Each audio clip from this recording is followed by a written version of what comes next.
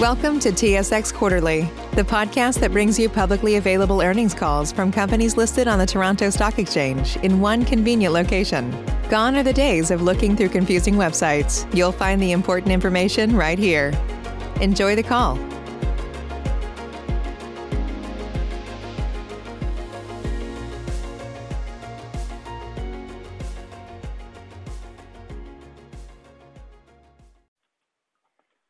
Greetings and welcome to the Saputo Inc. Fiscal 2022 third quarter results. During the presentation, participants will be in a listen-only mode. Afterwards, we'll conduct a question-and-answer session. At that time, if you have a question, please press the 1 by the 4 on your telephone. If any time of the conference you can reach an operator, you may press the star by the 0. As a reminder, today's call is being recorded Thursday, February 10th, 2022. Now, I would like to turn the call over to Lino Saputo Jr. Please go right ahead. Thank you, Tommy. Good afternoon, and welcome to our third quarter fiscal 2022 earnings call. Our speakers today will be Lino Saputo, Chair of the Board, President and Chief Executive Officer, and Maxime Therrien, Chief Financial Officer and Secretary. Before we begin, I'd like to remind you that this webcast and conference call are being recorded, and the webcast will be posted on our website along with the third quarter investor presentation. Please also note that some of the statements provided during this call are forward-looking. Such statements are based on assumptions that are subject to risks and uncertainties. We refer to our cautionary statements regarding forward-looking information in our annual report, press releases, and filings. Please treat any forward-looking information with caution, as our actual results could differ materially. We do not accept any obligation to update this information except as required under securities legislation. I'll now hand it over to Lino. Thank you, Nick, and good afternoon, everyone. Over the past quarter, our teams have demonstrated their agility once again, adapting quickly to changing market conditions. They've maintained a laser focus on our priorities and have taken decisive actions from an operational and customer service perspective. My ongoing gratitude goes to all Saputo employees for their outstanding efforts in a dynamic and competitive operating environment. Earlier today, we reported our third quarter results, which include strong revenue growth in all sectors and improved consolidated adjusted EBITDA when compared to last quarter. Our teams have been resilient in the face of numerous supply chain challenges, and we made good progress in addressing labor availability issues. We're taking several deliberate actions to improve productivity and investing in capacity, innovation, and in our brands. In parallel, we've also worked to recover increasing costs through pricing initiatives in the current environment. We will be aggressive in managing inflation by driving price recovery activities. We took further steps during the third quarter to align our portfolio for stronger and more profitable growth in line with our strategic plan. Building on our Saputo promise, we achieved a number of milestones this past quarter. First, our Dairy Division USA announced a collaborative partnership with Hyperlight Energy, the developer of Hilux, a low-cost solar steam technology which aims to cost-effectively reduce greenhouse gas emissions in an industrial setting. This innovative renewable thermal energy system will be implemented at one of our facilities in California, allowing us to leverage the Hilux technology to help reduce the CO2 intensity of our operations.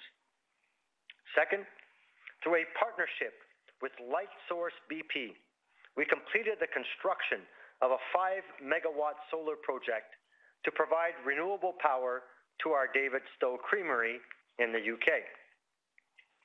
We expect this project to deliver 10% of the plant's annual electricity demand and enable us to reduce CO2 emissions by nearly 1,500 tons annually.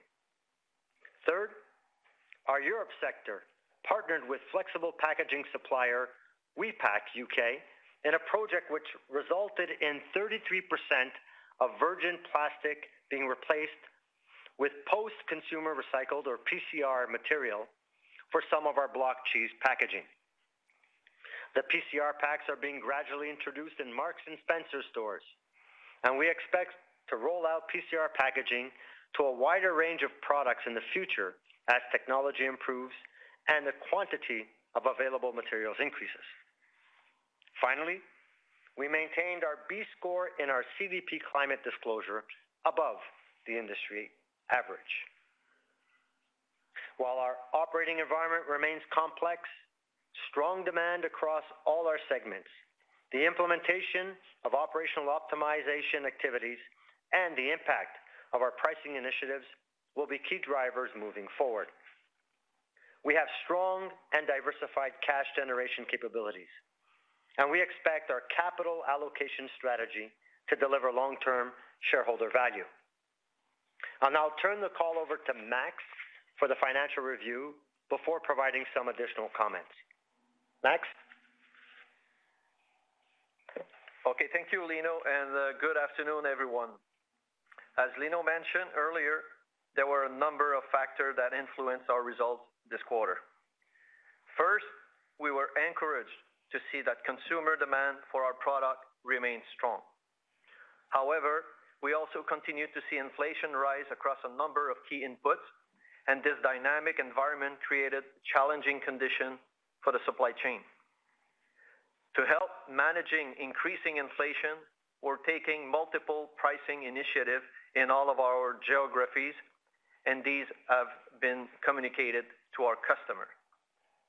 Now, here's some of the financial highlights of the quarter. Adjusted net earnings were 34 cents per share in the third quarter, compared to 56 cents when compared to last year. Adjusted EBITDA amounted to $322 million compared to the $431 million in the third quarter of last fiscal. Of note, adjusted EBITDA improved by 14% versus last quarter, despite deterioration in market condition in the U.S. Consolidated revenues improved to $3.9 billion, led by higher prices in all of our geographies and the contribution from acquisition completed earlier this year. Turning to the review of our business sector, starting with Canada, adjusted EBITDA for the third quarter of fiscal 22 total $121 million compared to the $118 million for the same quarter last fiscal.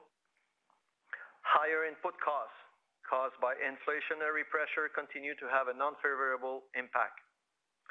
This includes $5 million related to freight and logistical costs, which were offset by the positive effect of pricing initiatives. Furthermore, we were impacted by the floods in British Columbia, which required that we incurred incremental freight and logistical costs to serve our customer. In our USA sector, adjusted EBITDA for the third quarter of fiscal 22 total $83 million, down $88 million versus last year. We continue to face rising inflation, where pricing initiative lagged cost surge more so than historically. This includes an increase of $39 million related to freight and logistical costs. In Q3, pricing initiatives have not fully mitigated increasing input costs caused by inflation. As a result, we announced to our customer additional pricing initiative in Q4. U.S. market factor resulted in a negative net impact of $40 million as compared to the same quarter last fiscal year. This was mostly the result of the unfavorable impact of the negative spread between the block price of cheese and the cost of milk. In the international sector, adjusted EBITDA for Q3 of fiscal 22 total $85 million, down $20 million when compared to last year. Supply chain challenges due to container and vessel availability issues and port inefficiencies negatively impacted export sales volume. However, the relation between the international cheese and dairy ingredient market price and the cost of milk had a positive impact due mostly to the rolling off from the unfavorable export contract pricing. In Europe, adjusted EBITDA for Q3 of fiscal 22 amounted to $33 million, down $4 million when compared to last year. Although higher sales volume had a positive impact on efficiencies, lower international dairy ingredient market price for our product had an offsetting negative impact. The contribution of the Bute Island acquisition and the Wensleydale dairy product acquisition contributed positively and according to our expectation. Cash generated from operating activities amounted to $167 million for the quarter and $691 year-to-date. During the quarter, we recorded an impairment charge on intangible asset of $43 million after tax, related mostly to our ERP project called Harmony. As part of the continuous evaluation of our overall activities, we decided to pause the project and delay the rollout in the Canadian division for a minimum of 3 years. This will allow us to reallocate resources to support and execute on our growth initiative of our global strategic plan. We aim to shift some of our Harmony team members into positions that will help assist our U.S. business with its One USA journey and redeploy others into Canadian business activity, helping to fill existing vacancies. We have lofty ambition in regard to our global strategic plan, and we're confident that the execution of the initiative included in the plan will help each sector deliver on their respective objectives. We are still very much committed to implementing ERP within Canada. It's a matter of timing. So this concludes my report. Lino, I'll turn the call over to you. Thank you, Max. Like many other companies, we're facing rising inflation, notably in consumables, packaging, ingredient sourcing, and transportation and logistics. We are working closely with customers to manage inflation through responsible price increases. We believe we still have opportunities on this front, specifically in our U.S. and Europe sectors, where we are still lagging cost increases. While we're working diligently to achieve optimal output, labor availability continues to impact volume and our ability to achieve optimal efficiencies across our network. As such, we continue to take actions to address this, and we're seeing improvements. As an example, on the labor front, we've made our compensation packages more competitive. We're implementing a referral and retention bonus program, and we have ramped up advertising for job openings.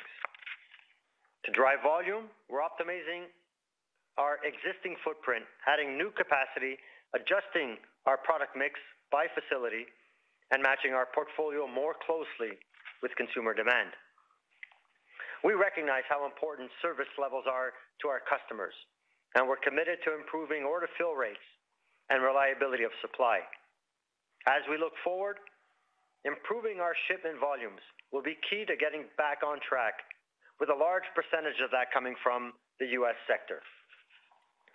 In addition to network optimization initiatives, we are accelerating some of the pillars of our strategic plan. As part of the Optimize and Enhance Operations pillar, we announced several major capital investments and consolidation initiatives intended to enhance and streamline our manufacturing footprint in our U.S. and international sectors. In our U.S. sector, we plan to invest $169 million towards the modernization and expansion of our cheese manufacturing facilities in Wisconsin and California to support our growth plan in the retail cheese market segment. These initiatives will begin in the fourth quarter of fiscal 2022 and will take approximately 24 months to implement. With regards to streamlining, we plan to consolidate our cut and wrap activities on the West Coast with the closure of our Bardsley Street, California facility. In the international sector, we will be streamlining operations at 2 manufacturing facilities in Australia. These measures will optimize our product portfolio, remove complexities, enhance capacities, and enable us to pursue operational improvement initiatives to deliver against our growth objectives. The investments and network optimization activities are consistent with our global strategic plan, designed to create shared value for all stakeholders. Looking now at some of our third quarter highlights. In Canada, our business delivered solid results despite supply chain cost impacts due to the flooding in British Columbia. Following the successful startup of our new state-of-the-art fluid milk facility in Port Coquitlam, production on our first plant-based line began in Q3. We continue to see a long runway for growth in dairy alternative beverages. We anticipate strong demand, and we believe this will be a solid contributor to growth. As part of our e-commerce strategy, we went live in September with Nibble, an innovative B2C platform. Nibble delivers curated specialty cheese boxes direct to consumers in Ontario and in Quebec. We made excellent progress during the quarter with our awareness and marketing campaigns and significantly grew our e-commerce volume. We are now actively working on expanding our distribution across Canada. Our performance in the U.S. improved compared to the second quarter despite a challenging operating environment, including labor availability and significant inflationary pressures. We pulled on our margin levers in the quarter, including price increases in several categories. Cost inflation nonetheless accelerated throughout the quarter. In response, we continue to implement additional price increases in the fourth quarter. Part of our strategy and our strategic plan in the U.S. includes our streamlining efforts, specifically a reduction in the number of SKUs across multiple product lines. Activities of this nature continued in the third quarter, allowing us to eliminate complexity and trade up lower valued categories. This should also lead to productivity and efficiency gains with fewer changeovers on our manufacturing lines. On U.S. labor, vacancy rates improved, although we're not yet at optimal levels. The success of our U.S. business remains a top priority. Results are still not where we want, but we are committed to streamlining operations and improving margins. We have more work to do to deliver the growth that the business is capable of. Our international sector significantly improved compared to the second quarter, notably due to a stronger performance from our dairy division Australia. The sector benefited from increased pricing across most of the export ingredients category and improved supply chain conditions. In Europe, we had a good top-line performance despite lower retail market sales volumes. Fourth quarter pricing initiatives to mitigate costs, which continue to rise, are underway, which should result in margin recovery opportunities in the coming quarters. Turning now to the fourth quarter outlook, we expect for cost inflation to remain at elevated levels, but will be partially offset by ongoing pricing initiatives in all geographies. We anticipate for the operating environment to continue to be faced with labor challenges and supply chain bottlenecks. Demand for our products are expected to remain elevated, with continued strength in the retail and industrial market segments and a steady improvement in food service. Finally, in the U.S., we expect an improved supply-demand backdrop in mozzarella and for inventories to begin to revert to historical levels. In closing, while we're facing quarter-to-quarter headwinds, our priority is to keep a keen eye on the big picture. While the near-term headwinds are challenging, we are focused on executing our strategy to drive sustainable growth. Barring factors outside of our control, we're very confident in our strong value proposition as we move towards a more normalized situation. We are focused on being flexible and agile as we continue to navigate this dynamic environment. We are leveraging the momentum of our strategic plan initiatives to drive growth faster than the market and to strengthen our position as a high-quality, low-cost processor with a relentless focus on productivity and efficiency. Our resilience is a testament to our passionate team and the diversified and robust global platform we've built to our customer base and geographic presence. We are optimistic about the opportunities ahead, and we are building on our commitment to deliver sustainable growth and long-term value for our shareholders. Thank you for your time and for your support, and I will turn the call over to Tommy for questions. Thank you very much. If you'd like to register a question, please press the 1 followed by the 4 on your telephone. You'll hear a 3-tone prompt to acknowledge your request. If your question has been answered, you'd like to draw your registration as the 1 followed by the 3.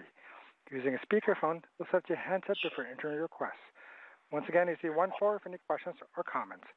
One moment, please, for our first question. And we'll get to our first question on the line from Michael Van Aelst with TD Securities. Go right ahead. Thank you.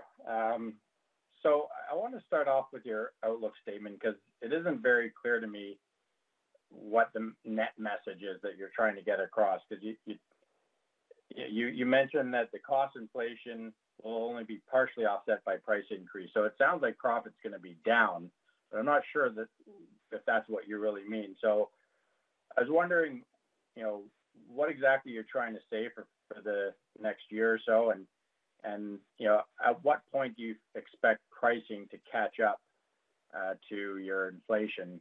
And are you still chasing that higher inflation?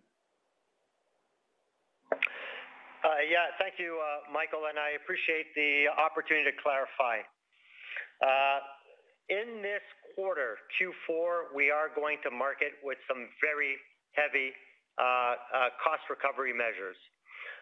In Q4, whether it's in Canada with the milk price increase, whether it's in the United States with inflationary cost recovery, and in the UK, we will be at par with where inflation is by the end of Q4. So we are rolling it out in Q4. Not all of those increases will happen in Q4, but starting our Q1 next fiscal year, we will be aligned with inflation, and we will have had a cost recovery in all our geographies, and we also reserve the right to go back to market if inflation continues to grow. So we feel very good about the measures we've taken to date. Perhaps early on, we were not as proactive as we needed to be. By the end of Q4, we will be caught up, and we will be much more proactive going into next fiscal year. That's good to hear. I mean, I know in last quarter you had thought that Q4 would mark the first quarter of growth. Is that still the case? When you need mealtime inspiration, it's worth shopping Kroger, where you'll find over 30,000 mouth-watering choices that excite your inner foodie. And no matter what tasty choice you make, you'll enjoy our everyday low prices, plus extra ways to save, like digital coupons worth over $600 each week. You can also save up to $1 off per gallon at the pump with fuel points. More savings and more inspiring flavors make shopping Kroger worth it every time. Kroger, fresh for everyone. Fuel restrictions apply. Save big on brunch for mom, all in the Kroger app. Get 16-ounce packs of flavorful Angus 90% lean ground sirloin for $4.99 each with a digital coupon. Then buy 2, get 2 free on 12 packs of delicious Coca-Cola, Pepsi, or 7-Up, all with your card. Shop these deals at your local Kroger, less than 5 miles away. Or tap the screen now to download the Kroger app to save big today. Kroger, fresh for everyone. Prices and product availability subject to change. Restrictions apply. See site for details. So Q4, I would say from an operational perspective, the answer is yes. The only element that is out of our control are market factors in the U.S. But from an operating perspective, in all countries, including the U.S., we have made substantial progress in terms of staffing and we have made substantial progress in terms of our efficiencies. The only element that is out of our control is market factors. So I feel very good about where we are. Perhaps if I can take the opportunity to talk a little bit about beyond, Q4 and into Q1, this is a sort of a reflection of 3 quarters into a 16-quarter journey of our strat plan. If I look at our Canadian platform, Canada has been the most resilient platform we've had, partly related to product and channel diversification. We have our own DSD network in Canada, so we're less dependent on third-party transporters. We've got a stable commodity market, and when, of course, there is a milk price increase, we do pass those milk price increases on to our customers and on to consumers. And so in this platform, our numbers are ahead of last year. We will finish off ahead of last year, year to date, and we will continue to surpass our expectations in line with our year 1 of the strat plan. So going into year 2, I'm very confident with the Canadian platform, and I'm very confident about achieving the strat plan numbers year 2 to year 4. If I move on to the next division that has also been a staple in our profit drivers is Argentina. In Argentina, we have a very deep team that is used to dealing with domestic and global challenges. So this team knows how to pivot extremely well. Operationally, they're going to surpass last year's number, and they're in line with their first-year targets relative to the strat plan. Moving into year 2 to year 4, no risk for us to achieve the strat plan number. So I feel very, very good about that platform. The UK was hampered early on by some byproduct contracts that we had and year-on-year comps on the retail side. Inflation did impact our margins, but our team has aggressively gone to market in Q4, so this quarter that we're in now, and has recovered some of the inflationary impact that they had on their margins. They also were impacted by some byproduct limitations relative to a contract that we had inherited that has since been resolved. So they should end the year in really good shape, and I have very little concern about them achieving their strat plan targets year 2 through year 4. Again, a very experimented team. Knows how to pull the levers that they need to pull. Great brand recognition. So we are in control of our own destiny in the UK. If I look at Australia, if you recall, Michael, at the beginning of the fiscal year, Q1 and Q2, we were hampered by old contracts at low prices that we could not get containers for or could not get vessel availability.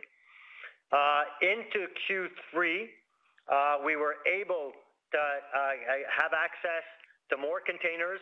Vessels were still challenged, but now we were out of the old contracts and into the new pricing. Milk decline in the country was at risk, and they had the ability, both domestically and internationally, to raise their prices. So the demand was robust and the pricing was robust. So the second half for Australia has been better than the first half, and we've got that momentum going into Q4. Now, the corrective measures that have been taken will not allow us to recapture some of the losses in the first half of the year, but moving into the second year of the strat plan, year 2 to year 4, I feel very, very good about where we sit, and they will be very close to their numbers that they will hit, despite the fact that there is milk decline in the country. This team knows how to pivot and pivot well, and as we've seen in the press release, they know how to optimize their network, and they're not afraid to take decisions as they have to take. So I feel very good about Australia. So that leaves us with the U.S., our largest platform, biggest impact. And of course, we were challenged with labor, inflation, supply chain, and of course, market volatility.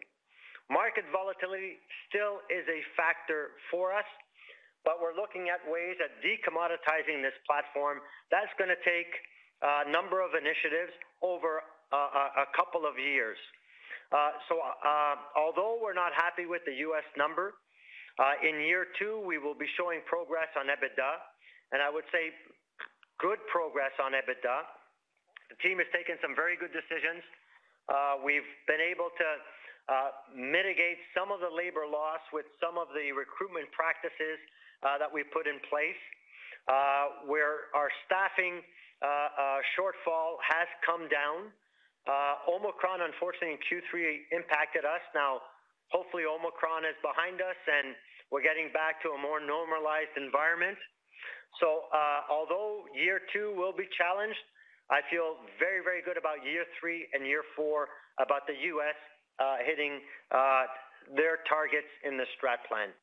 So overall, if you take a look at some of the things that impacted us in this fiscal year, I would say they are moments in time.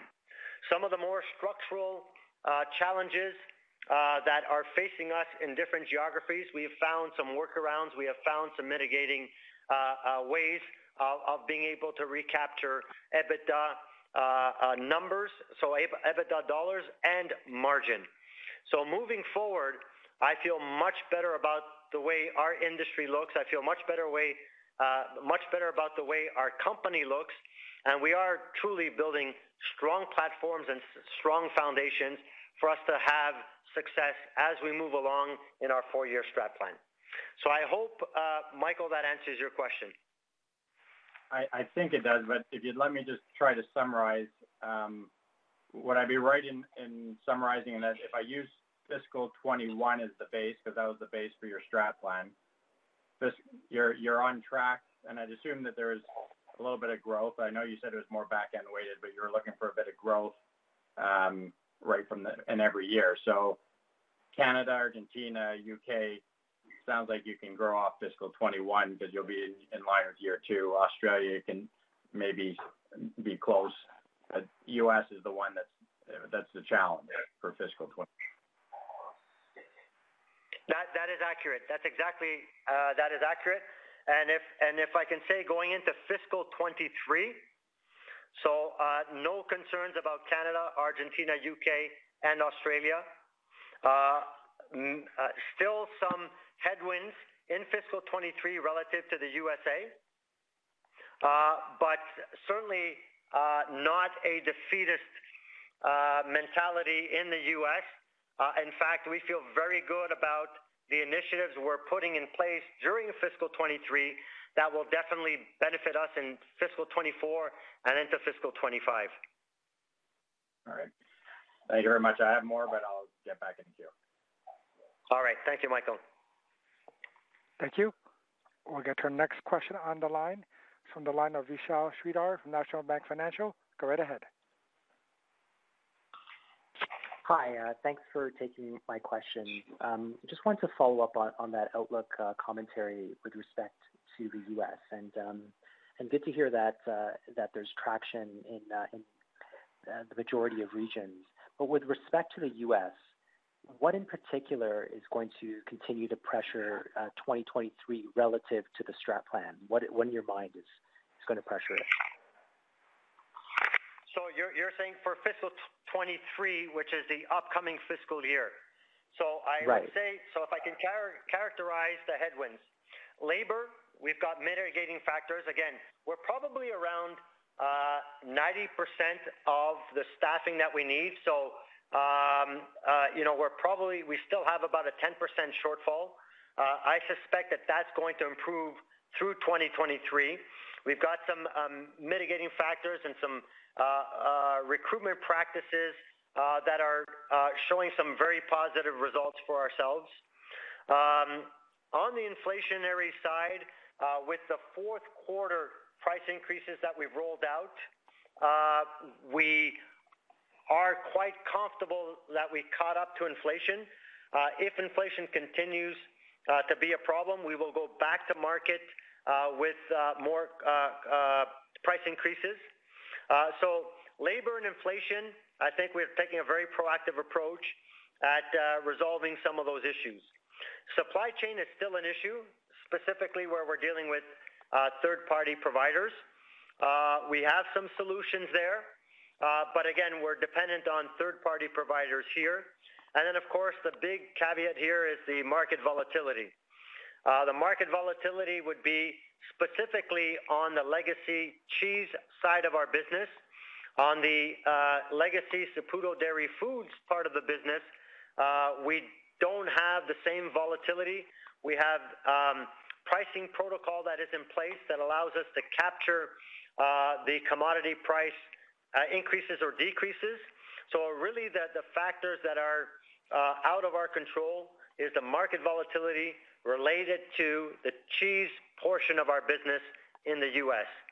As for the other factors, we feel comfortable about some of the practices we put in place to mitigate some of the headwinds we have. Okay. With respect to the transportation costs, fairly significant costs in the quarter and seems to be accelerating sequentially. Those, correct me if I got those details wrong. Aren't your price increases covering that transportation cost, or is that's not covering it?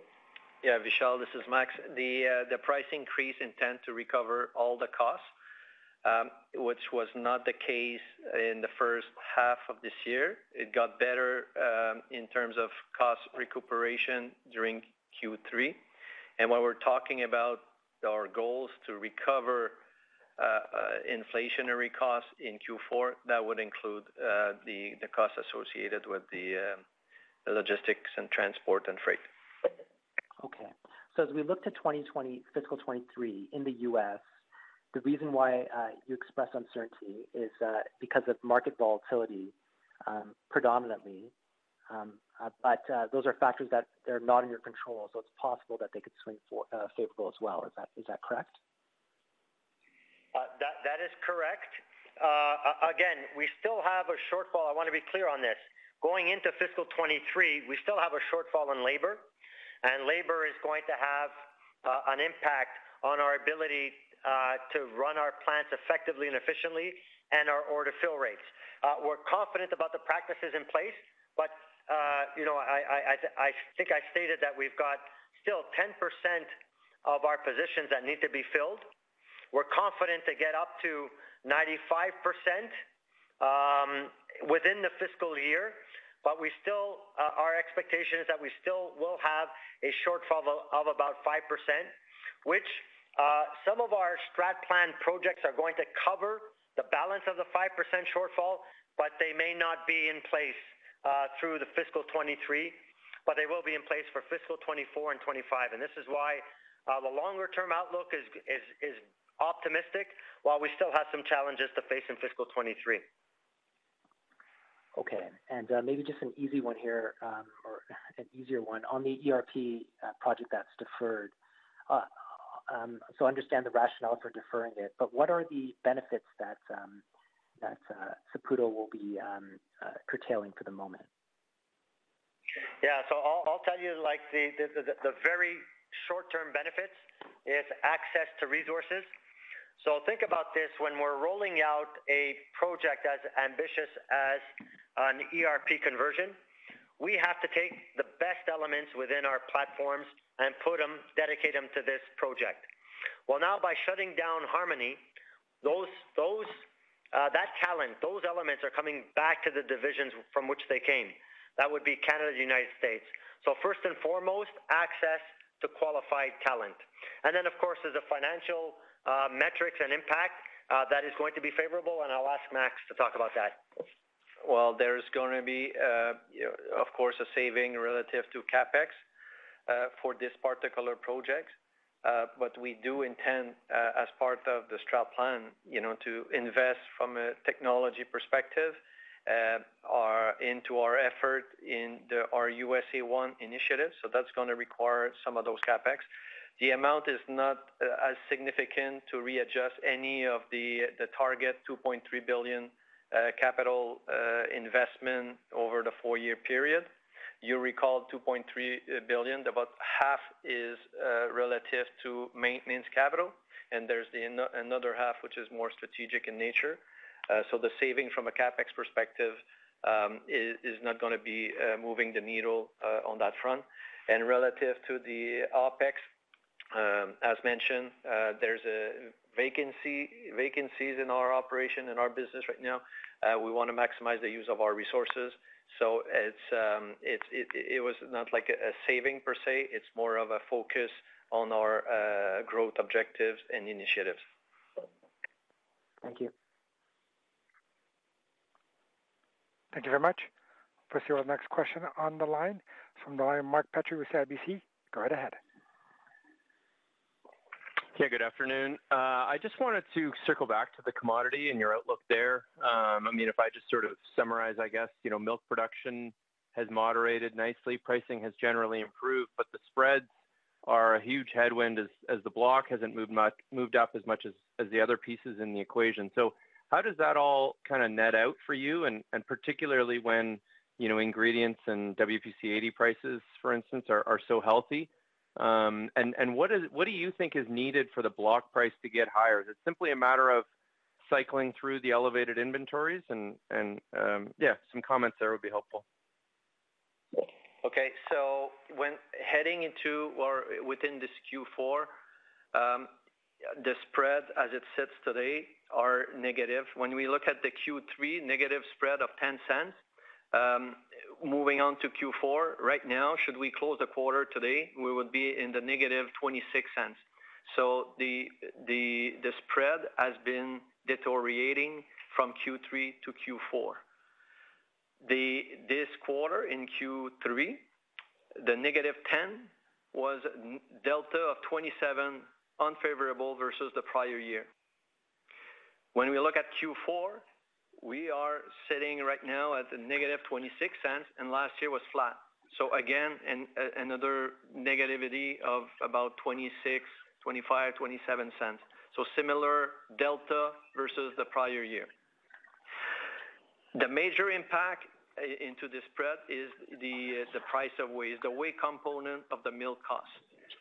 Whey price are at a record high, and for the most part, so far in this quarter was above that 80 cents mark. It reached 85, which like record high, and that is the benefit from the whey higher pricing is not enough to absorb the impact of the cost of milk. So that's why overall it's penalizing us when we look at our overall U.S. market factor combined. And Mark, maybe just to answer part of your question there. So you asked the question, what will it take to get the block price higher? The block price is not the issue right now. We're sitting today at a block price of $1.90. That's on the higher end of historical averages. The real issue is the whey price. And why is the whey price as high as it is? A lot of manufacturers in the U.S. and around the world, as they're manufacturing cheese, decided that they wanted to get into higher valued solids, which is WPC 80% and WPIs.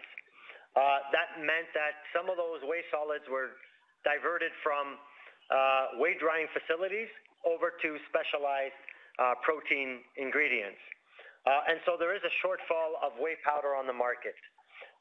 Some of that is being addressed by companies like ourselves, where when we have some flexibility to put whey into whey powder, we are doing that to the maximum ability that we have. At some point, we're hoping that there's a better balance between the demand of whey powder and the supply of whey powder. And we're hoping that the whey powder price will get back to historical levels within the 35, 40, 45 cent range. Might take a while before we get there, but that would be normalized whey powder prices. And if we would get there, then the milk price itself will be a lot more attractive for us. And so less relevance on the block price itself, more relevance on the whey powder price. Okay, that's helpful. Appreciate it. Also, I guess just any comments that that you can share just with regards to the review on Canada's allocation practices for TRQ under USMCA? Yeah, so I think there was a lot more press coverage than actual change in the TRQ allocations. Look, there's been this debate back and forth with every single one of the bilateral or multilateral trade agreements, whether it's with Europe, whether it's the TPP, whether it's the USMCA, and the allocation of the TRQs. Fundamentally, each of the negotiating partners in these agreements want to make sure that the quotas that are allocated are actually being used. In our case, all of the quotas that we have received, we're using to 100%. In fact, we're even buying quotas on the market or borrowing quotas on the market to be able to bring in additional product. So for Saputo, really a non-event. Whether we have the quotas or not, we will service the needs that we have. So I think there was a lot more press on this USMCA agreement and the TRQ allocation than there will be impact on the dairy industry. Okay, appreciate the comments. All the best. Thank you very much. We get our next question on the line from Peter Sklar from BMO. Go right ahead. Lino and Max, on this, really negative cheese milk spread that you're experiencing in Q3 and Q4. So, that's kind of your gross profit on cheese production. So explain, but obviously the U.S. division, although EBITDA is down a lot year over year, about half, it still generates, 80 million of EBITDA. So how do you make money when your gross profit for cheese manufacturing is negative? Yeah, so there are a number of levers there that help us generate the positive cash flows and positive EBITDA in the U.S. I talked about the diversification of our U.S. platform with the acquisition of Morningstar back, I believe it was in 2013. There was a strategic reason for that. We wanted to decommoditize that business. And although in large part we are co-packing for others, those co-packing agreements are profitable and they do protect us from a commodity swing perspective. The legacy SDF businesses are truly a blessing for us in these negative spread markets. Don't forget, Peter, we also have a retail business that is quite beneficial for us in the U.S. with number one brands that we bring to market, whether it's string cheese, blue cheese, or other types of cheeses. They help mitigate some of the losses that we're seeing in the commodity products, specifically in the industrial and food service channels. What we need to do and what is called for in our strat plan is further decommoditization of our U.S. platform, and that will be either through CapEx allocation or M&A activity. Okay. The next question is, in Australia, you gave a good explanation of what's going on in Australia, but there is reduced milk supply, as you pointed out. So, I mean, if it's less milk, there's less cheese production, and how does that all work? I would think that would be almost an insurmountable headwind for you. So how do you deal with the fact that there's just less milk around? Yeah, so milk has declined about 3.5%. It is substantial, but it's not detrimental to the overall network we have there. I would say in the quarter we had on top of that COVID, so the operations and consumption were impacted, and we had to deal with some of the impacts related to the vessel shortages. So all of those elements impacted us in the quarter, and yet we still had a decent result in Q3. So moving forward, the corrective measures have been taken. The network optimization still is top of mind for us, and we still do have a good sizable amount of milk solids that we're passing through our facilities. So the plants that are running full will continue to run full. The plants that are running well below their capacity utilization, at some point, we'd have to find some corrective measures there. And Richard Wallace and the team are all over that. We also have the benefit in Australia to sell not just into the domestic market, but into the export market. And volumes right now are very good, and pricing right now is robust.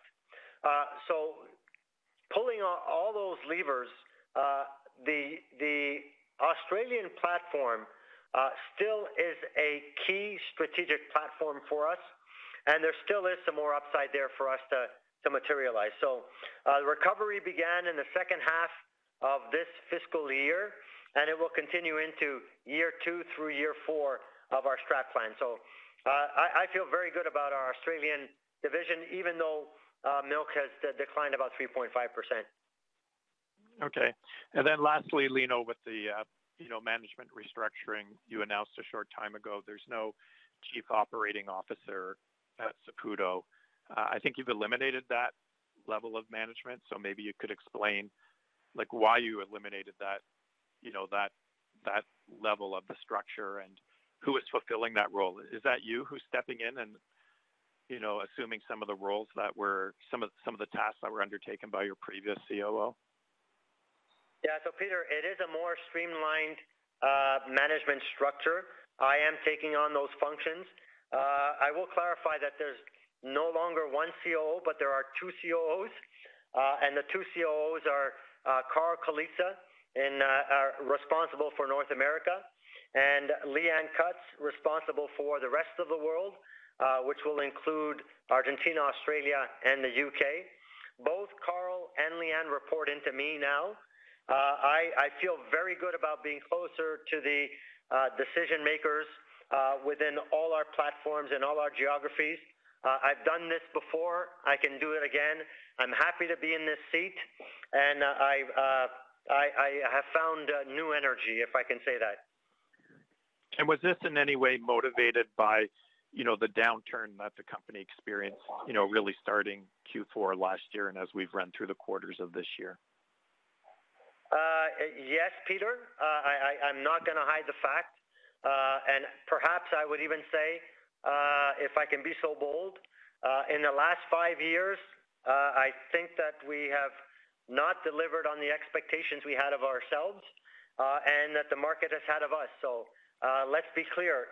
It is partially results-oriented. It is partially a result of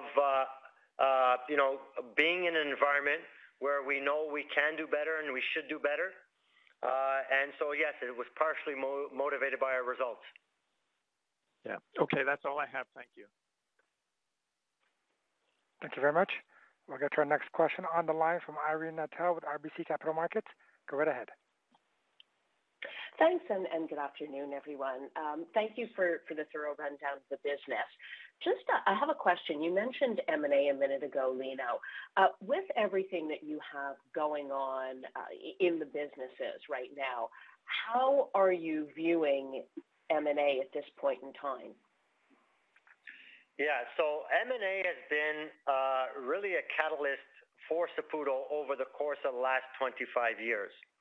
And it will continue to be part of our strategy for growth moving forward. But I will say right now, our primary focus is the strat plan. Our primary focus is delivering on the deliverables for each of the divisions as they stand right now. And I'm going to take this opportunity, Irene, if you don't mind, to comment on some of the rumors that are out there, because I think it's important to clarify our orientation. Please. We definitely want to decommoditize our business.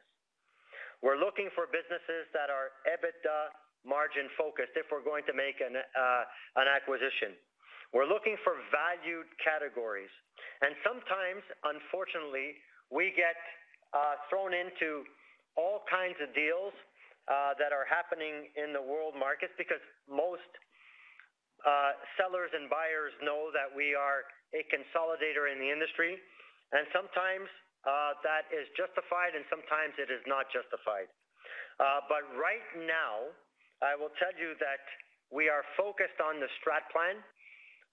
If we are going to make a deal, it is going to lift EBITDA and lift margins because that's what our focus is right now. I wouldn't believe all of the press clippings that are coming out relative to Saputo being involved in certain transactions. Without naming names, I think you could read between the lines. Absolutely. That's very helpful. Thank you, Lino. Thank you very much. Once again, on the phone, so if you would like to ask a question, you may do so now by pressing the 1-4 on your telephone keypad. And we do have another follow-up question on the line of Michael Van Aelst with TD Securities. Go right ahead. Thank you. Can you give us an update on where you actually are on your fill rates in the U.S.? You told us historically, I think you're normally 99.8 and you're in the 80s a few quarters back. Where do you sit now? Yeah, so last quarter, Michael, we were around 91, 92% order fill rates. We have inched up to 93, 94. Our target is to get back to our historical levels. We will get there as we get to better staffing in our plants. Now, I can tell you within some of our facilities, we are at 100%. Other facilities might be in the 60, 70%. So we average out to around 93, 94. We know exactly where we're missing the talent, where we're missing the people. We've got great plans in place to fill those positions. But we have a keen desire to get back to our 98, 99% order fill rates, and we're not quite there yet. We're 93, 94. Now, is that going to happen through hiring alone, or do you need to get to the CapEx in fiscal 24? A bit of both. So we think we can get part of the way there, maybe two-thirds of the way there with staffing. The balance one-third will come through CapEx allocation and automation and just some realignment of our network and moving people from facility to facility to accommodate the shortfalls we have. Okay, thank you. And then the second question is, in the update that you provided a couple of days ago to your strat plan, you talked about a $112 million improvement in EBITDA, which is pretty meaningful, particularly when you compare it to the CapEx number that was provided in there, which was $169 million. I don't know if there's more CapEx than what was discussed, but that's a huge return on investment. How do you deliver that kind of return? Yeah, just to clarify, the numbers are accurate. It's part of the 1.2 billion that is referring to our strategic initiative. It is a critical part of our network optimization pillar of the strat plan. We called it out that this is is a big pillar for us, particularly in the U.S. So the whole piece around modernizing and doing more with less in our U.S. is a key part of this initiative and this announcement. That's what it is. And we will get the benefit, some in F23, some in F24, and also in F25, where we would reach the full benefit. And Michael, I will add to that this is just the beginning of announcements that we will make relative to investments, return on the investments, and the impact that will have on each of our geographies that are affected by those investments. So more to come on that front. But our ideas are very clear. As I said earlier, we're in our third quarter of a 16-quarter journey, taking a step back, knowing what we know today, Omicron or no Omicron, virus or no virus, market volatility or no market volatility. We still have our foot on the gas relative to achieving the numbers on our strat plan, and we know what is going to get us there. Well, if you can get a 65% return on capital, just spend as much as you want. Thanks a lot. Well, we're glad we have your support there, Michael.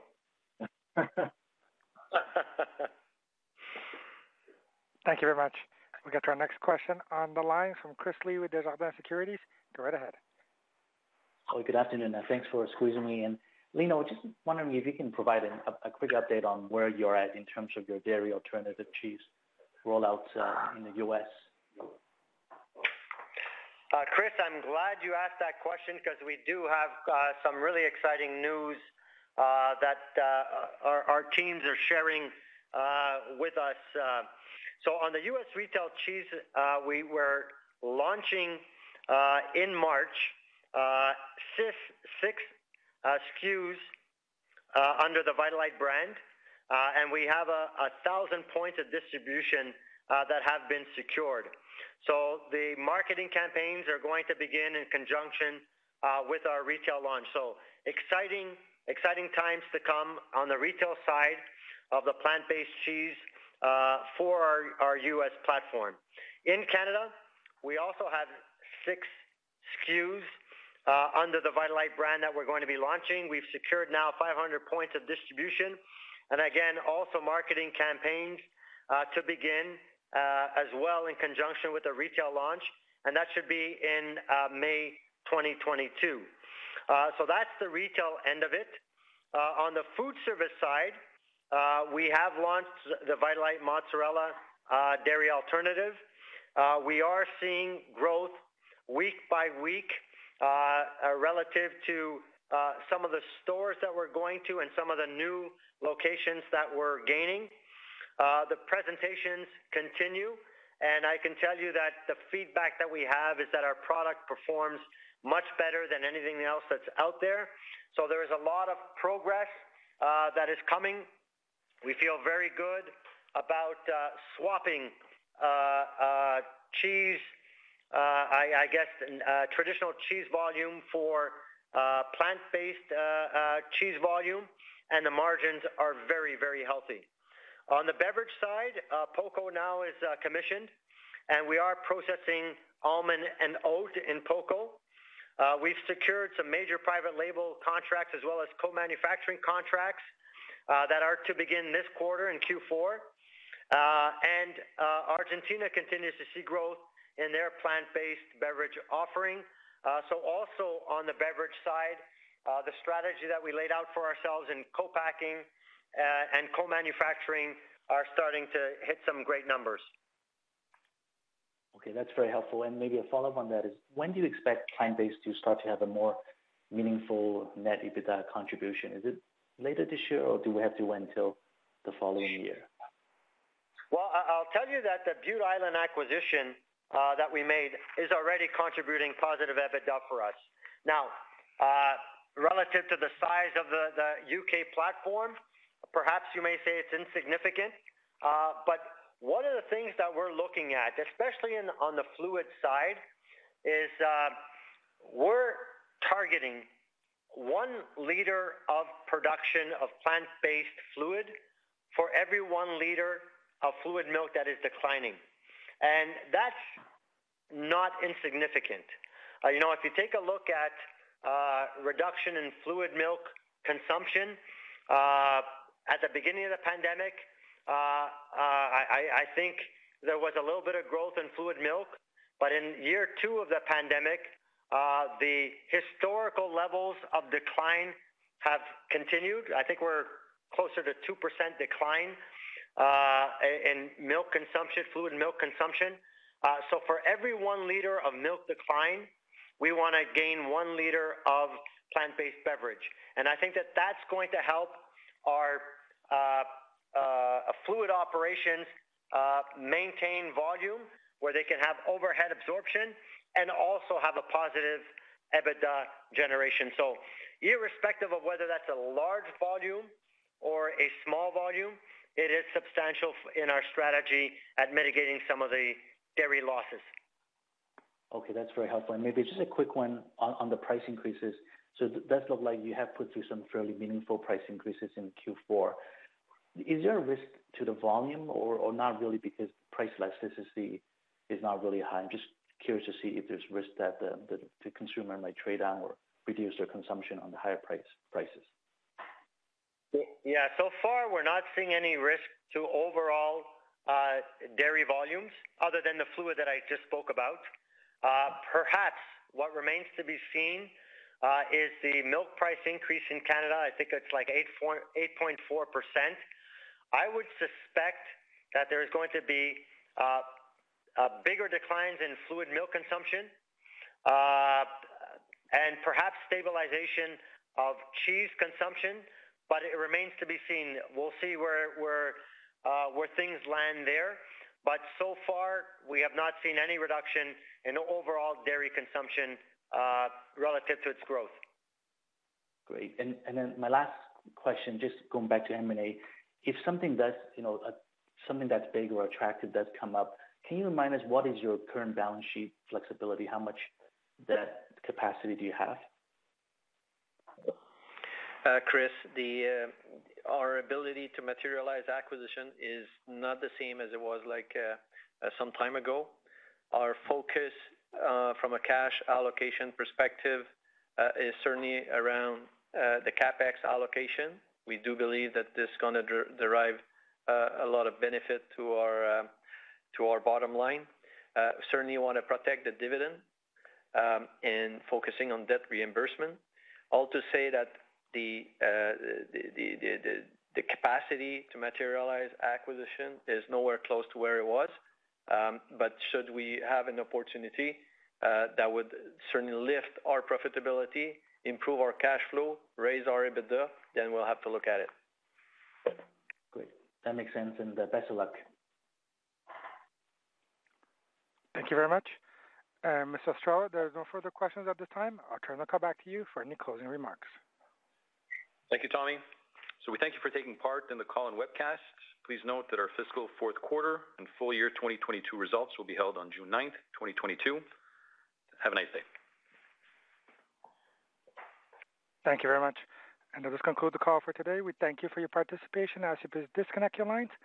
Have a good day, everyone.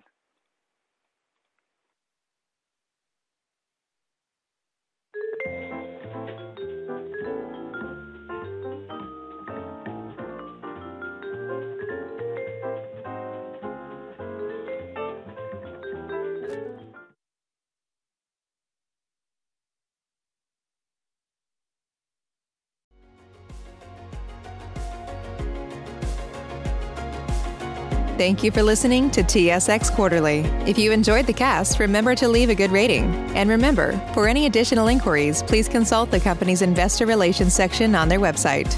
See you next time.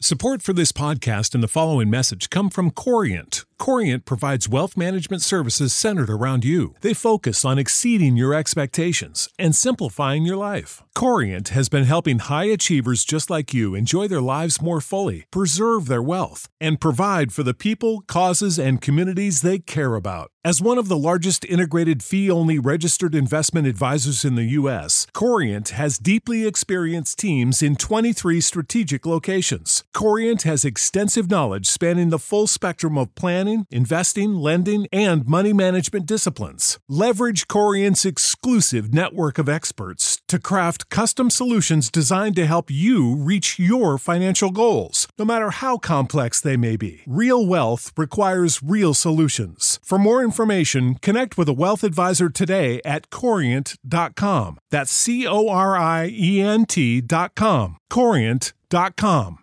Save big on brunch for mom, all in the Kroger app. Get 16-ounce packs of flavorful Angus 90% lean ground sirloin for $4.99 each with a digital coupon. Then buy 2, get 2 free on 12 packs of delicious Coca-Cola, Pepsi, or 7-Up, all with your card. Shop these deals at your local Kroger, less than 5 miles away. Or tap the screen now to download the Kroger app to save big today. Kroger, fresh for everyone. Prices and product availability subject to change. Restrictions apply. See site for details.